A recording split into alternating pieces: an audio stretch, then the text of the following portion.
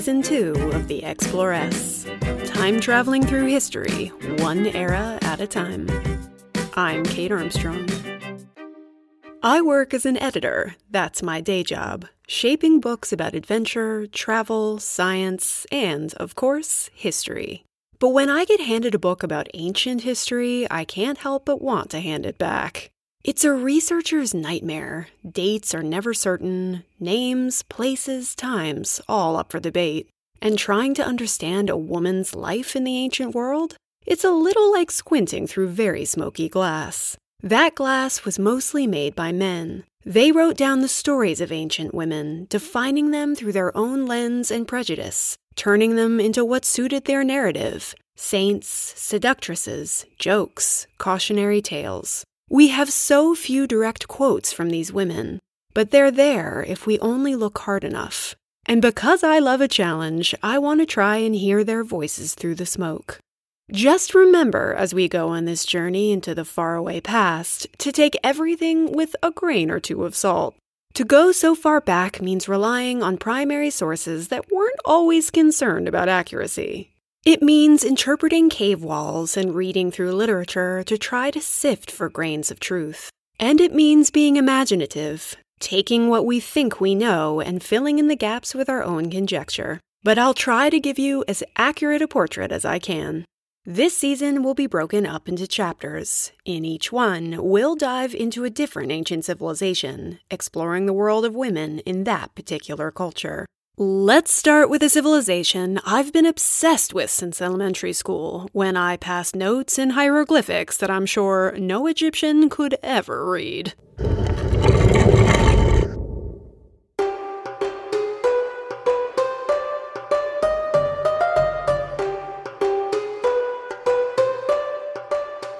Of all the civilizations in the ancient world, Egypt was perhaps the most prone to the miraculous. There is no country that possesses so many wonders, wrote Greek historian Herodotus, nor any that has such a number of works that defy description. They invented many wonders: the 365-day calendar, breath mints, paper, the ramp and lever. They refined geography, perfected irrigation and shipbuilding, and built pyramids so tall that no architect would match them for thousands of years to come. And then there's this particular wonder. Ancient Egyptian women had more freedom and power than anywhere else in the ancient world. They could own property, get divorced, hold down jobs, demand alimony. They ruled as pharaohs and were revered as goddesses. All right. But why was Egypt such an exception to the ancient rule? What did these freedoms actually look like in practice for commoners and queens alike? What did their lives really look like? Grab a linen sheath, your dangliest gilded earrings, and a whole lot of sunscreen. Let's go traveling. But first, a shout out to my patrons. My pirate queens, Edie, Emily, Get Grim Podcast, and Jessica B.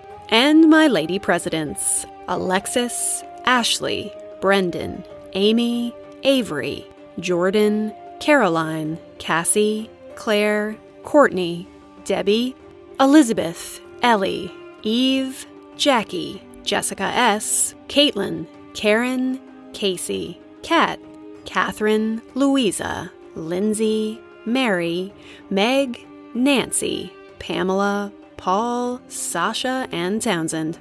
If you dig the Exploress, becoming a patron for as little as $1 a month really helps keep the show going. Plus, it gives you access to exclusive bonus episodes, sneak peeks, and more.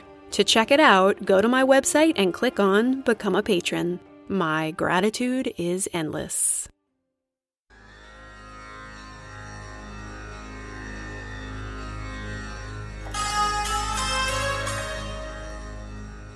First, let's define what we actually mean by the ancient world. We'll pick up our explorations around the time when we humans start making things out of bronze and developing written languages. So, during the Bronze Age, which starts around 3200 BCE. From there, we'll travel on through the age of classical antiquity all the way up to the fall of the Roman Empire in 476 CE. That's over 3,000 years of time-traveling possibilities, so a lot of eras to splash around in. But let's hone in on ancient Egypt's timeline, because we're talking about a huge swath of time. We tend to think of it as one colorful, sand-blown sweep of grand pyramids, huge statues, and hot guys wearing eyeliner.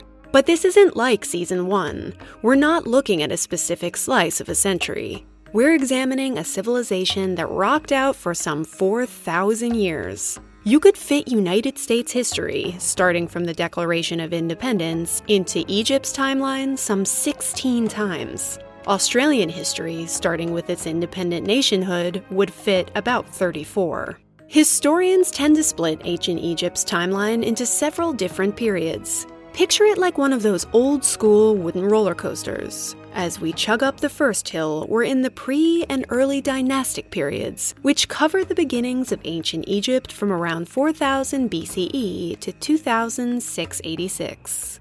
After that, we'll hit 3 high points. Times when everything was going well, the political center held strong, and the economy was stable. These are called the Old, Middle, and New Kingdoms. Between them are the dips. Low points when things were in chaos, when Egypt was divided, and it was dealing with foreign invaders. These are called the intermediate periods. From 1069 to about 30 BCE, we have the late and Ptolemaic periods, when Greece slithered its tentacles into Egypt, followed by ancient Rome. Egypt's last lady pharaoh, Cleopatra, was actually Greek, and by the time she ruled, the Great Pyramids were already ancient history. That was right before the age of pharaohs came to an end, and Egypt became a Roman province. Historians break it all up into numbered dynasties, each one representing a different ruling family, from Dynasty 1 all the way to 33. Has this roller coaster made you feel a little bit like spewing? I feel you. But never fear, I've created a nifty lady-centric timeline for you, as I think it always helps to have a visual. Hop over to my website to this episode's show notes and pull it up, why don't you? Don't worry, I'll wait.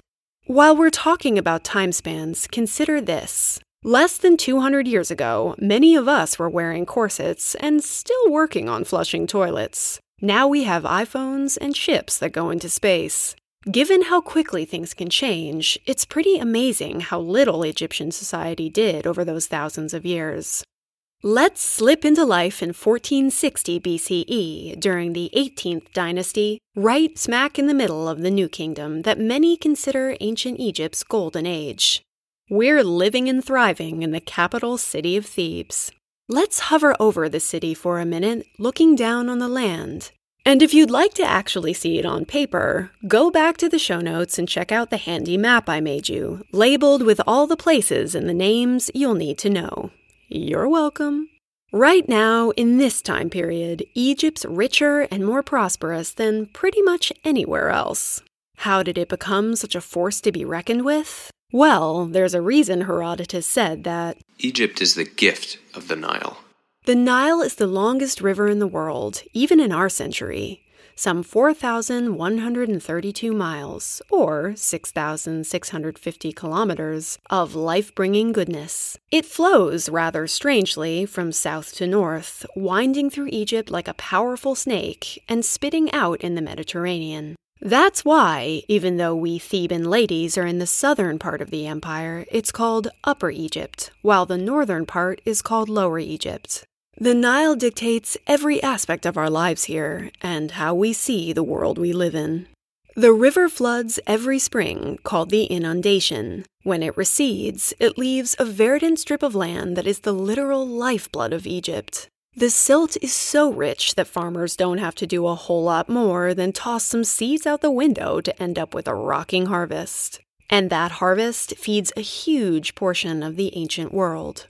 Much like they say that everything in Australia is big, has teeth, and can probably kill you, everything along the Nile is larger than life. Think giant palm fronds, date and banana trees, swaying papyrus, and giant hippos, which I just found out have webbed toes. Who knew? In its waters, you'll also find 18-foot crocodiles. This river's powerful enough to conjure miracles. They say it has half the boiling point of other waters. It's seen as a giver and nurturer of life. which is why Happy, though he is the male god of the Nile, is often pictured with a fine set of breasts. He and his river are seen as fertile as well. As such, its waters are sometimes given as a wedding present to ensure the bride is quick to conceive. This is why Egypt is called Red Land and Black Land, Kemet, black, after the fertile silt, and Deshret, red, after the desert surrounding it. The Nile is truly what makes this whole world go round. And in this world, we have 3 social classes. The small sliver that is the royals and the noble families surrounding them. The very large wedge that is free working people, and a smaller chunk claimed by slaves and serfs. As with everywhere we're likely to travel, your day-to-day life is going to depend entirely on what class you find yourself in. As such, we're going to weave the paths of 2 different women together. A wealthy noblewoman and a working-class farm gal. Stretch your limbs, ladies. It's time to start our day.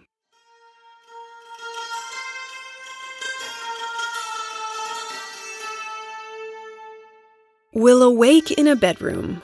Both of our ladies live in houses that are basically the same in terms of structure. Though your bed is not quite what you're used to, time traveler. It's got a wooden frame and springs of woven cord or leather strips. Kind of like that lounger at the public pool. You know, the one with the crisscrossing straps that's extremely uncomfortable to nap on.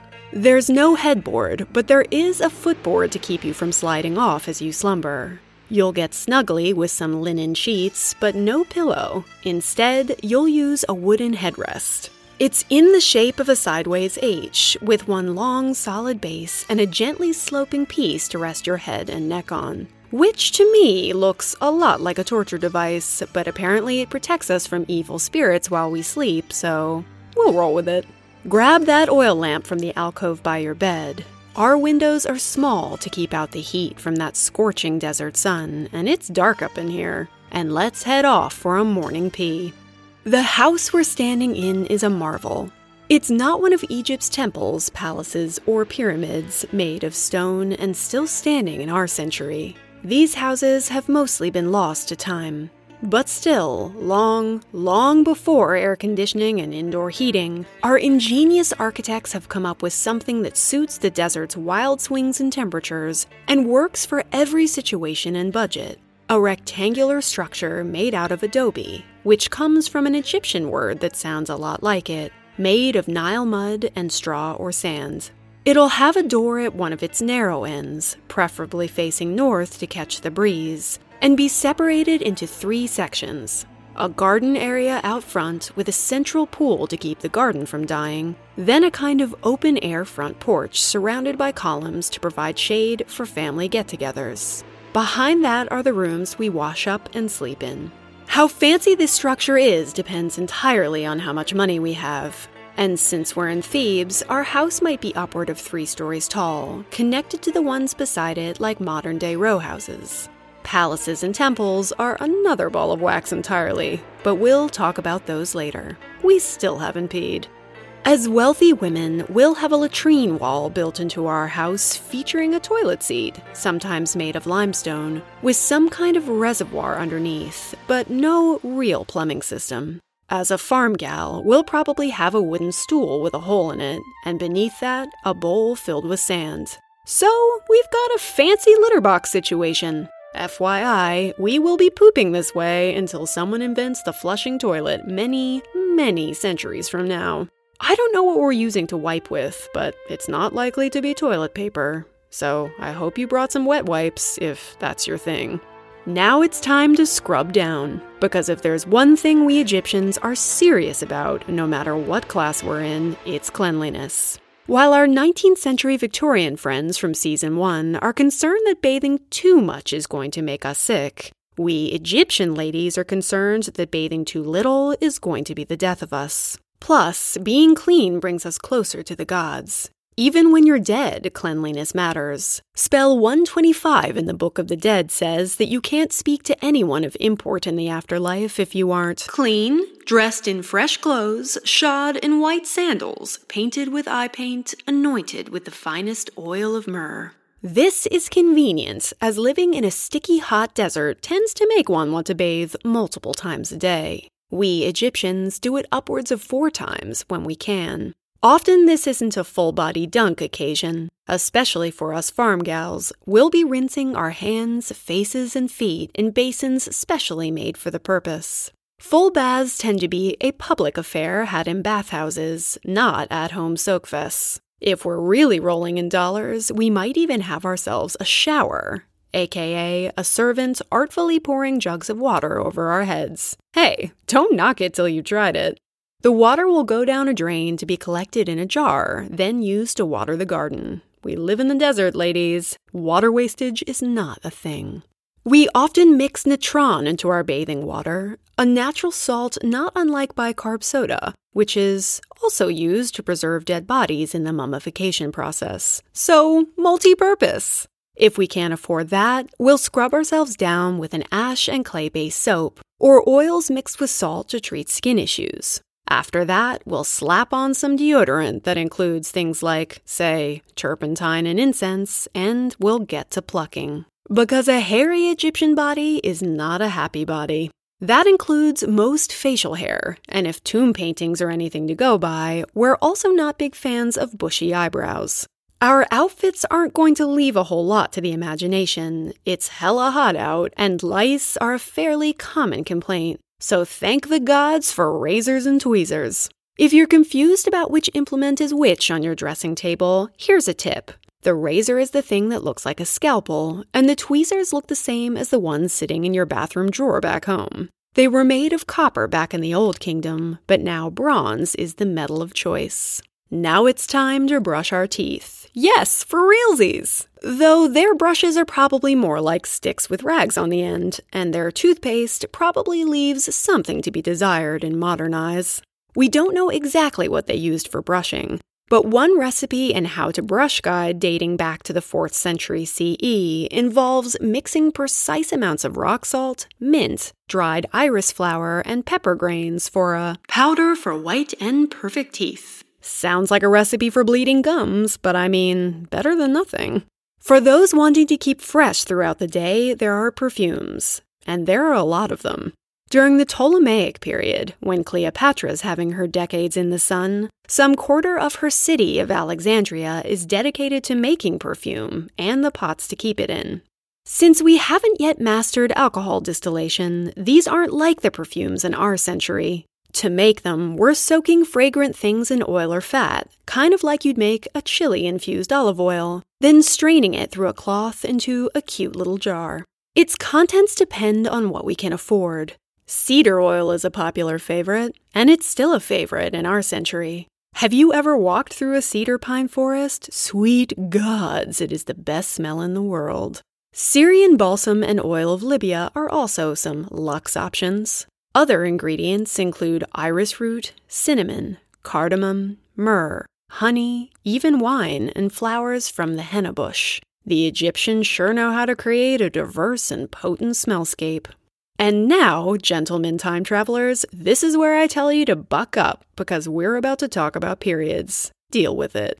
Though truth be told, things are hazy regarding exactly how we'll be dealing with our time of the month. We suspect a couple of supplies are used. Papyrus wrapped in cloth may have made a handy tampon, or a cloth tied to some kind of belt for a pad. There's a passage in one historical text about how unfortunate a laundryman was because of how many menstrual pads he had to deal with. Suck it up, ancient laundryman! Though our blood is not always considered a bad thing.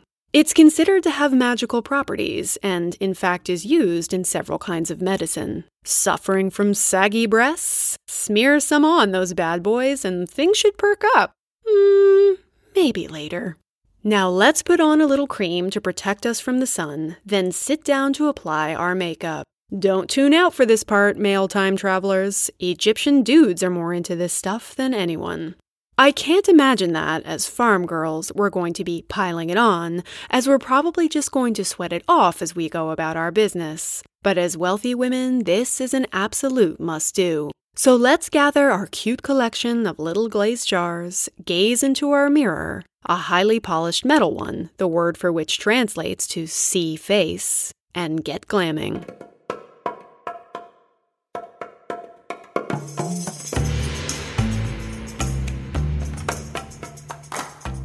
Men and women alike are big fans of makeup, most particularly that dramatic cat-eye look this civilization is famous for. Take one look at the famous bust of Nefertiti and you'll know why we're so keen to get the look. It isn't just about beauty. Your eyeliner reduces the glare of the sun, repels flies, and looks damn good. A win all around. Originally, our eyeliner was green, a color thought to enhance health, and made of ground malachite, which is also prescribed for medical problems related to the pubic area. And guess what? Modern science tells us that malachite does indeed kill several kinds of infectious bacteria. The ancient Egyptians knew their stuff. In the New Kingdom, it's a black eyeliner called kohl that's all the rage. It's made of ground galena, mixed with some fat into a paste. We'll apply it with a wood, bone, or ivory applicator stick, drawing it carefully around our eyes and all the way up to our temples. Subtlety is not a thing. This is not a look for the beginner makeup artist, so luckily us well-to-do women will employ manicurists and makeup artists, whose title translates literally as painter of her mouth. We'll put on some lipstick and rouge, probably a mix of red ochre and fat, and use henna to dye our nails all fancy-like. If you've been paying attention, you're probably wondering how you're going to get all that fat off your face later. Our makeup remover is powdered limestone mixed with vegetable oil. Scratchy, but effective. We'll have many pots and applicator brushes on our table. We might even keep them in a little carrying case. We'll have combs and special spoons, too, for all that mixing and sprinkling. Queens and commoners both seek the help of hairdressers when they can afford one. We Egyptian ladies aren't just settling for our natural mop of what is likely to be jet black hair. For those going bald or graying, we have many remedies to turn to, which usually involve some combination of, you guessed it, blood, fat, and oil. We like to wear our hair long with a sharp, blunt cut. But we might also cut it in horizontal rows or weave in some curls and braids just for funsies. It will all be greased into submission with beeswax, so your lover might not want to run their fingers through your hair. Wig makers also enjoy a brisk trade. Why? Because wigs are in, my friends, particularly in the New Kingdom. A lot of people, particularly men and priests, shave their heads altogether because it's cleaner. Can't get lice when you have no hair. And where we are, lice is a no-joke problem. But we're not going to just walk around letting our scalps burn. So after taking all that body hair off, let's add some back on, shall we? As a wealthier woman, we'll wear wigs to most social functions, whether we have a full and glorious head of natural hair or not. Hair on hair, baby! We're not in the business of making our wigs look natural. No. We want people to know we're wearing them, as they're expensive and make us seem much more fabulous. We might even layer on a few of them, one long, one short. Move over, Queen Elizabeth, we're about to outwig you. We'll adorn our coiffure with ribbons, sometimes made of leather or gold, tied around our heads. These can get quite fancy, golden flower crowns and diadems thick with jewels of the kind we picture Cleopatra wearing. Though you'd better not wear the same one as Cleopatra, because she will cut you. Before we get dressed, let's put on some jewelry, because why not?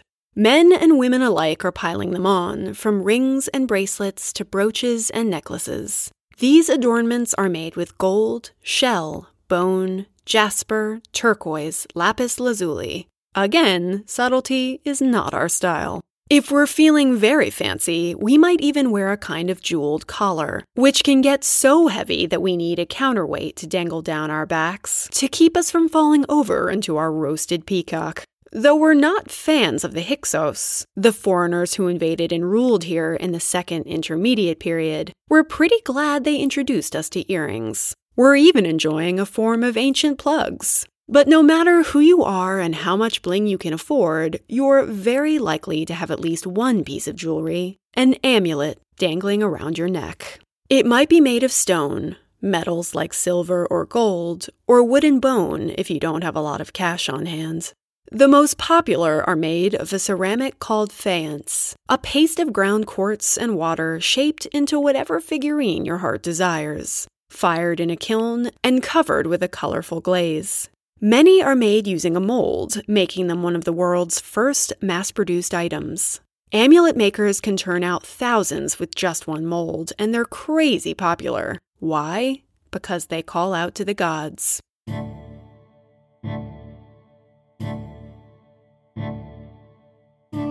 The Egyptian name for them is Mekhet, or protector, and they take the form of different gods whose intervention you might want in your affairs. A cat eye invokes the goddess Bastet, the slinky cat in charge of the home, fertility, and women's secrets.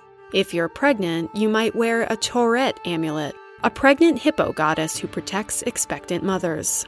Let's sit in the nude with just our jewels on for a minute and ponder Egyptian religion, because it sits at the very heart of our lives here. This polytheistic system explains and controls everything around us: how well the crops grow, the flow of the Nile, the rising of the sun and the moon. Nothing happens unless the gods let it. There is no separation of church and state here. The gods are everywhere, always watching, and Egypt's prosperity depends on them above all else. And we have a lot of deities to choose from, somewhere around 2,000 of them, and a large number of these are female. This is key to understanding a woman's place in ancient Egypt, and why we're better off here in terms of rights than almost anywhere else. Here's how we see it. The gods represent a complete duality of male and female. Both sexes are represented in the Egyptian pantheon, and both are crucial for keeping everything in balance. Ma'at, the deity in charge of balance and order, is a woman, and Ma'at is key to Egypt's continued success. In the beginning, the stories go, the world was just infinite dark and directionless waters. Shortly after the creation of the world, the god Geb, or the earth, and the goddess Nut, the sky, got sexy together. Note that the male god is the fertile ground here, while the lady is the one carrying the thunderbolts. Get it, Newt? Together they created 4 important children. 2 gods, Seth, the lord of disorder, and Osiris, his opposite, and 2 goddesses, Nephthys and Isis. These brothers and sisters go on to marry each other, setting a precedent for a whole lot of royal Egyptian incest. But they also showcase how true balance can only be achieved when man and woman work together, and that women have an equally important role to play. And we understand that role can be violent. Take this little story about Egypt's first pharaoh, the god Ra. He was so good at his job that the people grew lazy, so to punish them, Ra sent a bloodthirsty, lion-headed goddess named Sekhmet to terrorize them all. That she did, eating thousands of people, earning cute nicknames like Lady of Slaughter and She Who Mauls. Can my new nickname be She Who Mauls? Because, yes, Sekhmet! But in the end, Ra couldn't rein her in. Whoops. So he and the other gods came up with a plan. They spilled some red-dyed beer on the floor, and she drank it, thinking it was blood, got drunk, and passed out. When she awoke, she snapped out of her crazed, bloodlusty mood, and Ra changed her into Hathor, the goddess of love and sexuality. A woman transformed from a power-hungry lioness to a loving, joyful cow. Yes, a cow. This dual goddess shows us that women can be powerful warriors and maternal figures, destroyers and nurturers. As the Insinger papyrus has it, it is because of women that both good and bad fortune are on earth. That gives us a special kind of power, the kind that lets a lady be pharaoh. But more on that later. First, let's get dressed.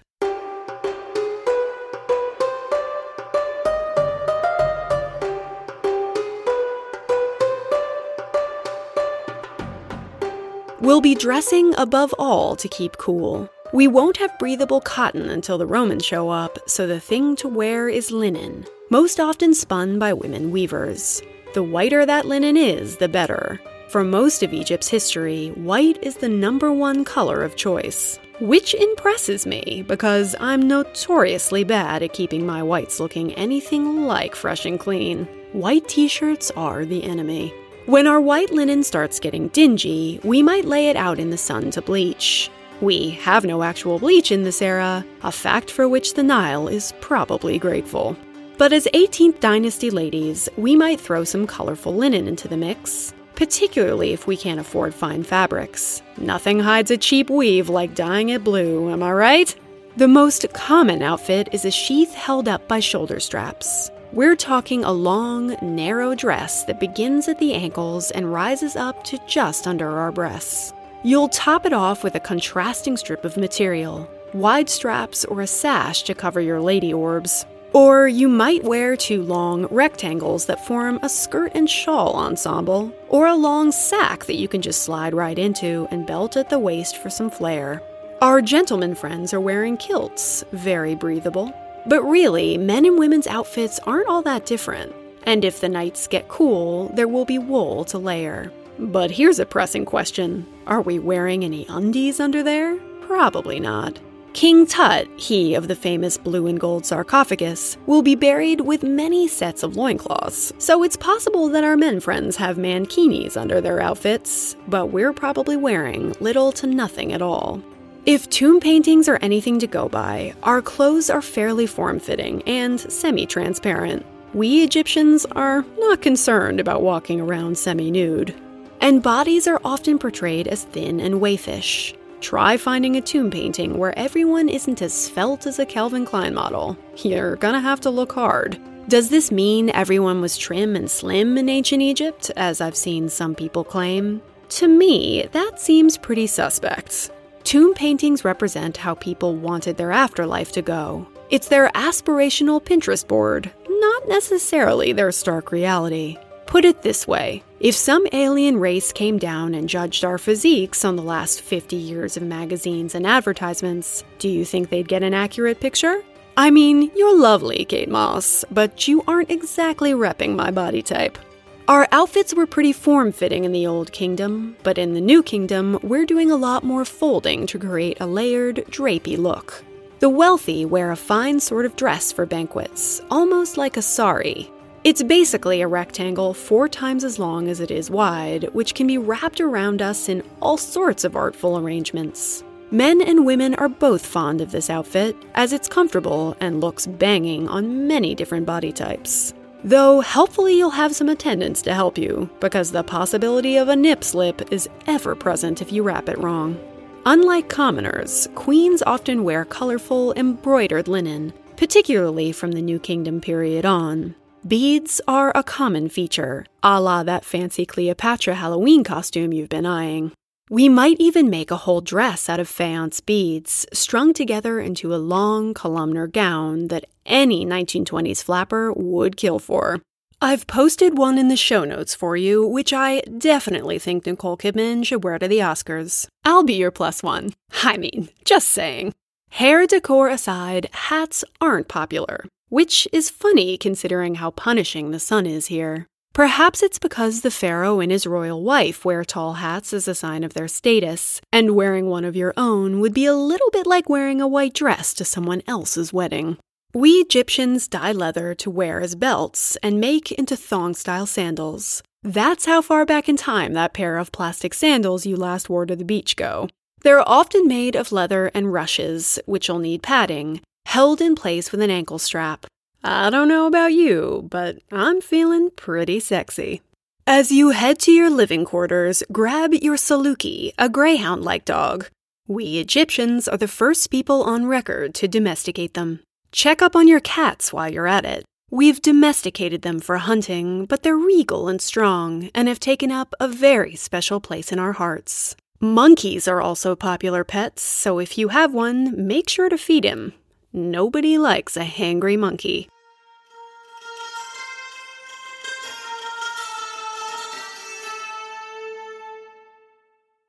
While women's work isn't confined to the home in ancient Egypt, the most common title we're likely to hold is Lady of the House. This job involves running the household and bearing children. Most of us will be defined, first and foremost, as wives and mothers. There's a love poem that speaks to the ideal Egyptian female, of surpassing radiance and luminous skin, with lovely, clear-gazing eyes. Her lips speak sweetly, with not a word too much. That's not to say that Egyptian women are expected to be quiet and always stay at home. Some women choose alternative career paths, and they have more freedom to pursue them here than anywhere else in the ancient world. So much so that visitors are shocked by it. Take Herodotus, our Greek historian friend, who shows up in Egypt, walks around, and is like, wait, what?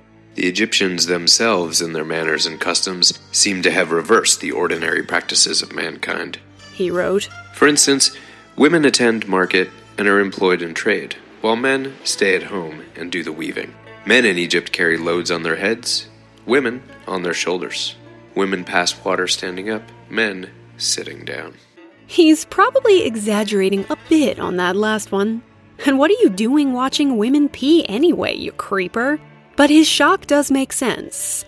As we'll find out when we travel to ancient Greece, this is a very different world than what he's used to. For example, let's talk a little bit about love and dating in ancient Egypt. Unlike in many other ancient societies, women are very visible in the public sphere, and that gives them freedom to mix and mingle with potential partners. Let's say we're at the market when we spy Tom Hiddleston, who has obviously come back in time with us. Damn, he looks amazing in eyeliner.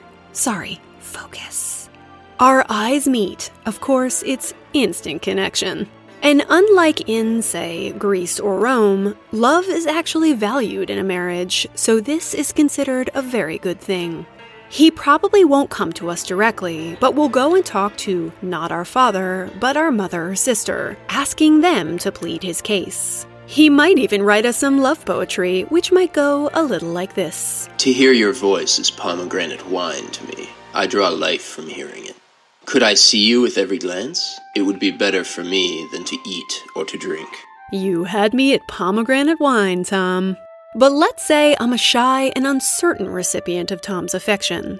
There is plenty of magic floating around in ancient Egypt, and some of it is handy when it comes to getting a woman into bed. One such spell says that Tom should make a scented oil mix, then add in a black mesh fish to marinate. As it does, he'll need to say a specific incantation every time I have contact with another man. Eventually, he'll take his fish-infused oil and rub it on his manly member, rendering him irresistible to me. Sounds pungent. Let's reverse the situation. What if there are other girls vying for his attention? I could always purchase a love potion to aid in my cause. Or I could just curse my rival if I'm feeling particularly mean about it. We happen to have a recipe on record that promises to make the hair of a rival fall out. Anoint her head with burnt lotus leaves boiled in ben oil. Not that we should. We've got to lift each other up, ladies. Most Egyptians are getting married when boys are around the age of 15 and girls are around 12. I mean, when your average lifespan only goes to 40, you're keen to get such things underway ASAP. Side note, premarital sex doesn't seem to be so big a worry, and virginity doesn't seem to have been required of a wife. But cheating on your husband? No, girl. That'll get you fed to the crocs. Interestingly, there's no word in Egyptian for wedding. It isn't a religious ceremony, but a legal one, which is agreed upon either by written contract or an oral agreement. Shout your love for each other over the fence and we're golden. Move in and make house together. That's enough to show the world that you're wed. A lot of these weddings are arranged to be financially advantageous, but not always. Regardless, the bride and groom sign something that's almost like a modern-day prenup. Whatever we bring into the marriage as our dowry is ours no matter what. And if Tom dies, and let's hope he doesn't, we're entitled to at least a third of his property, sometimes even more. We'll exchange wedding gifts and agree on a subsidy to be paid to Tom's parents to help cover the cost of our upkeep, and our parents will make stipulations about how Tom must treat us in return. And what are the rules of such treatment? Let's ask Pahotep, an Old Kingdom advice columnist. If you are a man of standing, you should establish your household and love your wife at home, as is proper. Fill her belly and clothe her back. Ointment is the prescription for her body. Make her heart glad as long as you live. She is a profitable field for her lord. You should not judge her or let her gain control. Let her heart be soothed through what may accrue to you. It means keeping her long in your house. So, in other words, keep your wife happy and it'll pay off for you. Don't be too harsh, but don't let her boss you around. And then there's this other advice giver's gem, which I think us modern ladies will jive with. Do not supervise your wife in her house if you know that she is capable. Don't say to her, "Where is it? Get it for us," when she's already put it in the most useful place. Watch and be silent so that you may recognize her talents. Yeah, stop moving the crockpot, Tom. And how's this? We can divorce and marry again without much issue at all. All we have to do is move out and it's done. What?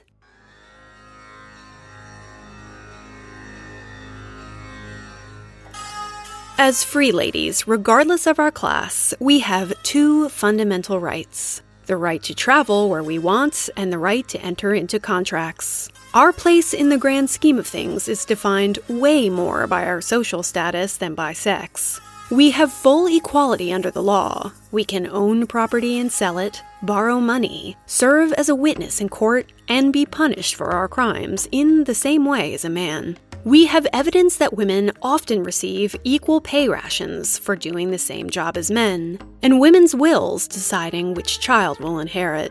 One woman named Tay Hetem even loaned her husband some money in one written contract, 3 Deben in silver at a steep 30% interest.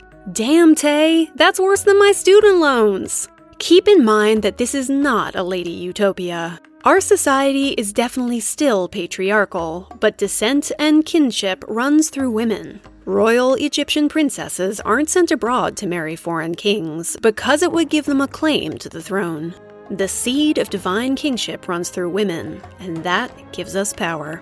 How did this happen when none of the empires around us give women nearly so much favor? A lot of it goes back to the gods. Remember that balance and order, or ma'at, is everything. It keeps our world turning, and we Egyptians love nothing quite so much as an efficiently turning wheel. We also love the gods, and they clearly value their women. But more than that, women are mothers. They give rise to life, to prosperity, and to little men. And that makes her important, damn it! What a novel idea.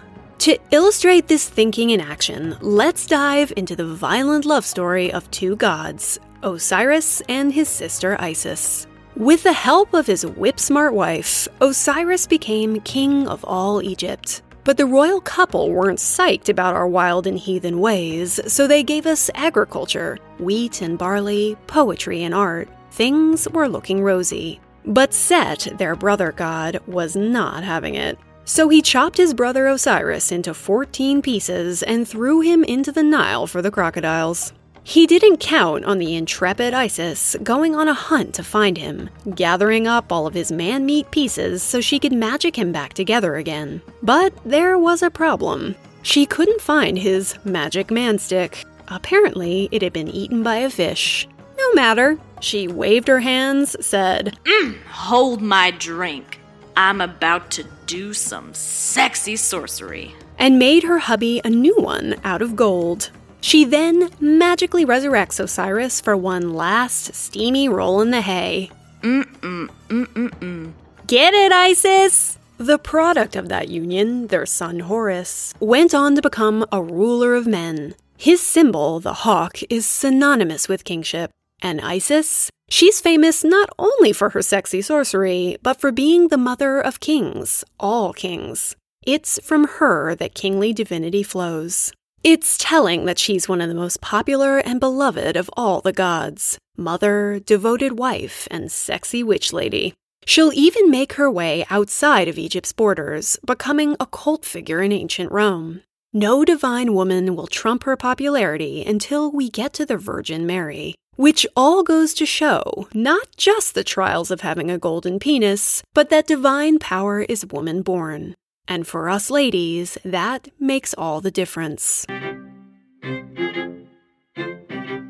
Next week, we'll continue our day by talking about what we're doing to make a crust and what we're doing for fun. We'll attend a feast, deal with pregnancy and contraception, talk a bit about medicine, and take a journey through the afterlife.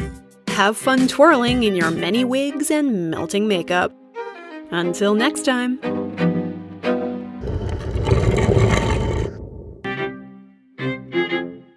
Thanks for listening. If you're a fan, consider becoming a patron. You'll help keep the show going and get access to exclusive bonus content, sneak peeks, and more. Just go to my website and click on Become a Patron.